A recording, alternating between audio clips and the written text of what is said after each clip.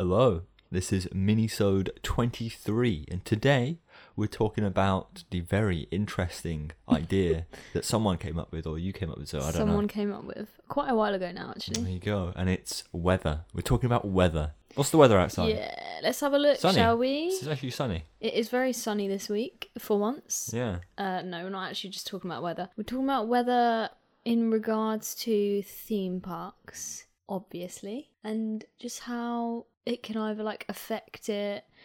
Basically, some rides can't operate when it's too cold, and then I don't know if some can't operate when it's too hot. Is that a thing? Mm-hmm. So, and obviously thunderstorms and everything like that. So I just want to talk about why and, the mechanics behind how weather actually affects rides. So lots of different types of weather affect theme parks, and it really depends on where the theme parks are located. Okay. What you'll find is some theme parks, take for example the theme parks in the UK. If it's raining very heavily, they're just going to continue to operate the rides. Mm-hmm. They don't do that in most places. Why? They will stop them because of guest comfort, right?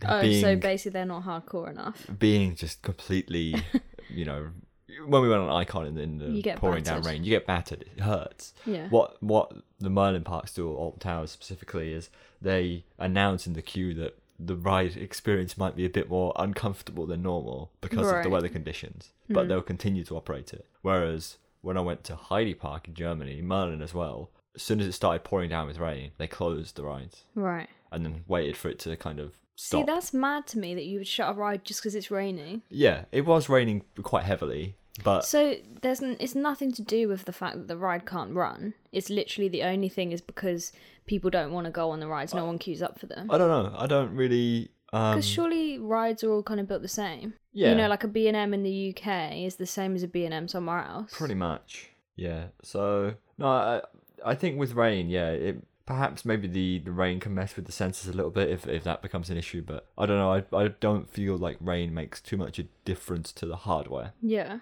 But it's something that they do. And then, as you said, in thunderstorms, pretty much every park closes rides in thunderstorms. Mm-hmm. Obviously, for obvious reasons, though. You don't want to be on a steel roller coaster, when... A high thing. Exactly. A tall steel roller coaster when there's lightning going on. Yeah. That's just a cause for disaster. So parks will often keep track of the weather, and if lightning is inbound, they'll close in anticipation of. So is that like a insurance type thing where they kind of have to shut if there's a thunderstorm? Yeah, pretty much. Yeah. A lot of them do that. A lot of them will, either just close the rides for a temporary amount of time, or even just close the park. Yeah. Just like, we can't operate anymore today. Because I remember when we were at Gardaland in Italy. Oh, yeah. And there was a thunderstorm there. That's pretty much the only time I remember a thunderstorm at a park. It was a thunderstorm across the lake. They didn't close the park though, did they? It was quite late anyway, to be fair. Because we went on the viewing the observation tower. Yeah. We were high up in the air in this steel thing, and I was like, this is not a good idea. And we could literally just see...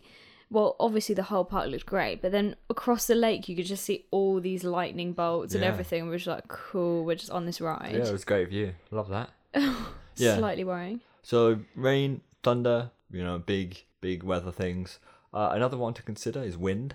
Yeah, which is one you don't really think about. Yeah, some rides will close in the wind. And obviously those are more so the type of rides that are more perceptible. Is that the right word? Susceptible. Yes. I'll do it again. Don't cut this out. The type of rides that are more susceptible to wind. Yeah. Kind of like rides with smaller trains. Okay. Or rides that go through certain elements very slowly. Mm-hmm. So if you have a smaller train, the wind will impact the speed of that train more because it weighs less. Okay. Right. So it can be pushed around more easily. Exactly. Okay. So if there's a gust of wind... If it's going through the highest point and there's a gust of wind pushing the other way, it might not make it over, right? Oh dear. And then same concept with rides that go through certain elements slowly. Take the big one, cresting one of its triangular hills. Yeah. If it's already going quite slow, and then one gust of wind just pushed against it, again, it might not make it over the hill. Yeah. So usually there's anemometers,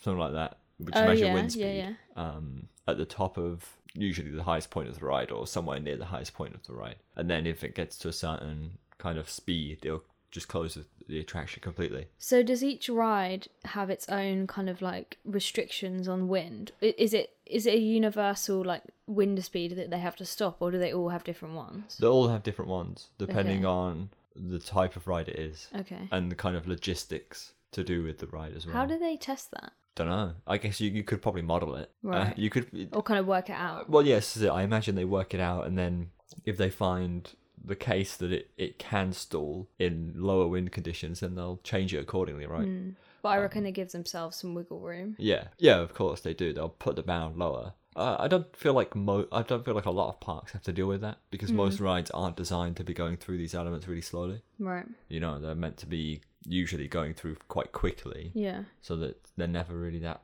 susceptible to wind. But it's a problem. The thing with wind is, wind's like really changeable and unpredictable. Yeah. And when we were opening weekend for Blackpool, obviously the weather was ridiculous because it was Storm Dennis, and we were waiting to go on the big one, and they were literally sat in the station waiting for the wind to drop so that we could go. But I don't understand how they can know, because if 1 minute it's too high for you to send a train out and then the next minute it's fine, what's to say it doesn't change by the time we get up the lift hill?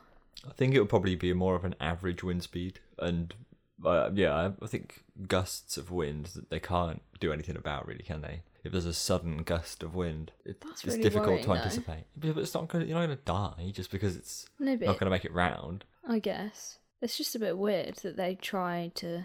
I feel like it worries people it worries me. But they don't know what's going on. You know what's going on. The average person at a theme park wouldn't really get why it's closed. I mean, they'd be like, it's closed for wind, but I don't think they'll take parallels between it's closed for wind and this ride might not make it all the way around the circuit. I really don't. But I think I'd be more worried if I didn't know what it was about, because I'd be like, well, why is it shut and now it's open? Which is kind of the same worries I have now, even though I know the mechanics of it. We made it round, didn't we? It's fine. Yeah, but it's just weird. There you go. We're all good. Anyway, I'm sure they've run that ride enough times to know what kind of winds it can do. Definitely. I guess. Yeah. So, it's a park on the seaside. What do you expect? Yeah, they must know what the limits of it are. So, be surprised if they didn't. Another one, cold. Cold's quite a big one. Right. Especially if you've got a theme park that wants to open, in the winter. Yeah. And just like maximum wind speeds, rides have minimum temperatures that they can run in. Okay. So for like a GCI, I think it's about 1 degree Celsius. It takes to start it, but once it's going, it can drop a bit below that. Okay, so why does it have a set temperature? What if it goes under that temperature, what's going to happen to the ride? They might not make it round. Things might not operate. Things might not, the materials might not interact with each other in the correct kind of manner. So like magnets and things? Not magnets. More, so... The wheels? Yeah, wheels is a big part, and then fluid, so stuff like oil. Okay. Like the consistency wheels that you should... of the oil is wrong. Yeah, so if it's colder, the oil is thicker, and then it doesn't kind of flow as well. Okay. So then obviously if the oil is not flowing well through the wheels, through the bearings of the wheels, then it's going to slow that down. Flowing well on the chain lift might have drag and it might damage the chain lift. I don't know. And then depending on the type of wheel, some wheels could start cracking if they get too cold. Oh, okay. Because they become really brittle rather than being... so like if they're made of rubber? Yeah. So instead of being more malleable, when they're hot, they become brittle and then potentially could crack and break. Okay. So it's all of those kind of things that all play together. So it's partly, again, not making it round, and then partly something could potentially... Probably wouldn't, right? Yeah. You probably have to get quite cold before these things start to break. So. But you got to obviously set the limit higher than you'd want to. So how many rides out there can actually operate in kind of cold temperatures? Depends. You can order specific ride. You can order... Some companies will make their rides specifically designed to be able to operate in cold temperatures. Right, so like Taron. Yeah, like Taron, where it can operate sub-zero. Yeah. Because they specifically wanted it to. So I don't know how that works. So maybe different materials are used? Yeah, potentially. Or the fact that they've got ways to increase the temperature of certain aspects of the materials to go out. I'm literally just spitballing ideas. Yeah. So I don't know, but they manage it, right? So, But a lot of rides will have a minimum temperature that they need to get going. So another big one, snow. If it's snowing, parks have tried to, even if there was snow before, to send their trains around to clear the snow. What? Kings Island did it with Mystic Timbers and it didn't make it all the way around. Yeah. Well, I mean, you could have guessed that. Yeah. It's just going to plough and like build up the snow, surely. I heard a story of someone who said that the Efteling, it was snowing, but they wanted to keep Baron open for the next day. So they ran it all the way through the night. No way. Or ran it for like in the morning consistently so that it would just kind of every time. So then no ice or anything could form and exactly. have the snow settle on it. So it was ready to go, but they had to keep running it. That's really funny. Yeah, so that snow's a is big one. dedication though.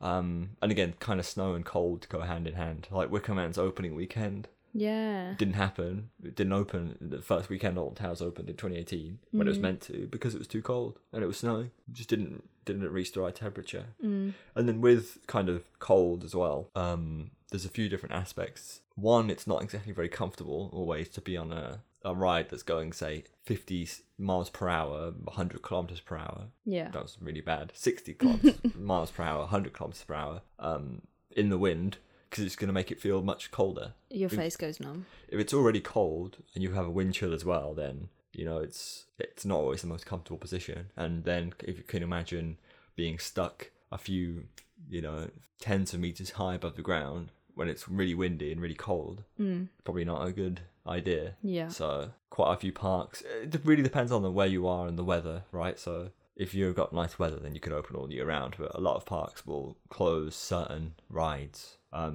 in their winter seasons. You know, they'll say like, this one's not going to open, kind of as a blanket statement. Europa Park does this where they say Silver Star's not going to open in the winter period. Right. But if it can open that day, they will open it. Right. But the blanket statement is we're not opening it. Yeah, so there's no expectations. Yeah, so they limit expectations. Trying to think of what other weather there is. Hot weather. Hot weather.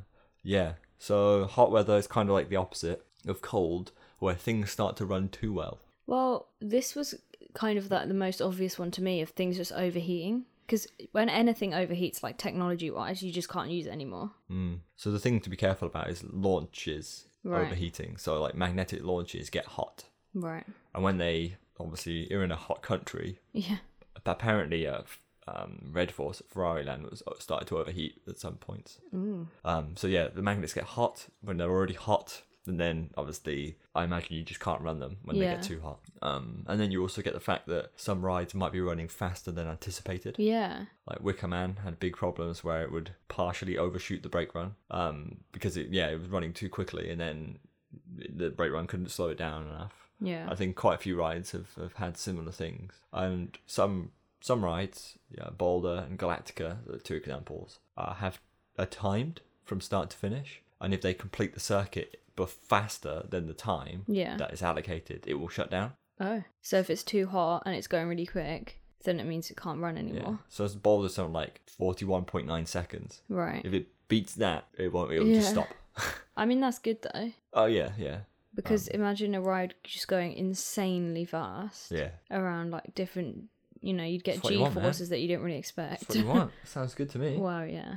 So, weather has a big impact, really. Yeah. But I think parks are usually set up to deal with the most common weather of their region, right? And that's the thing, like, there's no one park where you kind of get, well, I guess there's some places where you get all the extremes, but you normally have an average day kind of thing. Yeah. So all of these parks in hot regions their systems should be set up to deal with hotter temperatures, hotter base temperatures. And, like places that are, say, really cold will try and deal with that and so forth. But yeah, it probably gets way more technical than what we've gone into here. Yeah. This is just kind of a top level chat about it. But yeah, it is interesting to kind of know. I think the whole concept of roller coasters could be faster or slower depending on certain variables is quite an interesting point. That just plays into the whole thing of like you never really get the same run twice on a coaster because it's so variable depending on different things. Yeah. If it's been a hot day and you're going towards the end of the day, ride is going to be flying through, especially wooden coasters. Again, like Wicker Man, start of the day, all right, but end of the day on a hot day, it's flying through. It must be going seconds faster. And when we went on Goliath at Wallaby Holland, they sent it around for a few test runs, but not many, like 3 or so, probably as many as is required to, like safely operate it. And then it was our go, and they kept telling us the time every time we went round, and we were shaving off like half a second here, really, half a second there, and obviously it decreased over time. Yeah. But it really speeds up by Yeah. heating up the wheels and stuff like that. wow. So I mean, it's interesting because something you never really think about. So, like, designers of roller coasters have to, like, really consider this, but when you just ride in them, you don't really think about how it affects it at all. Yeah, the designers have to consider loads of things, really. Yeah. You got to consider the whole length of the train as well. Like, what point of the train do you design your forces around? Yeah. Because obviously the front and the back are going to be different to the middle. So some points of the ride you'll have to design for the middle of the train, but some points you'll have to design for the extremities. Be like, well, the back of the train can only get to this amount of force, so I'm going to have to limit it here, which is going to have a knock-on impact on the front and the back. So it might be boring in the front and the back, but good in the back. Sorry, boring in the front and the middle, but good in the back, because you're at your limit at the back, you know. So very complicated. It is. Good thing they've got a lot of computer systems with Yeah. all of that going on. What a nightmare without that. Simulations and stuff. Otherwise, back in the old days, you couldn't really do that. Yeah. So yeah, that's about it for this one. If you have any ideas for stuff that we can talk about, then send it in. We're always looking for new stuff. At CBR Podcast on Twitter. Yep, you can find us wherever you want. But yeah, that's it for this week.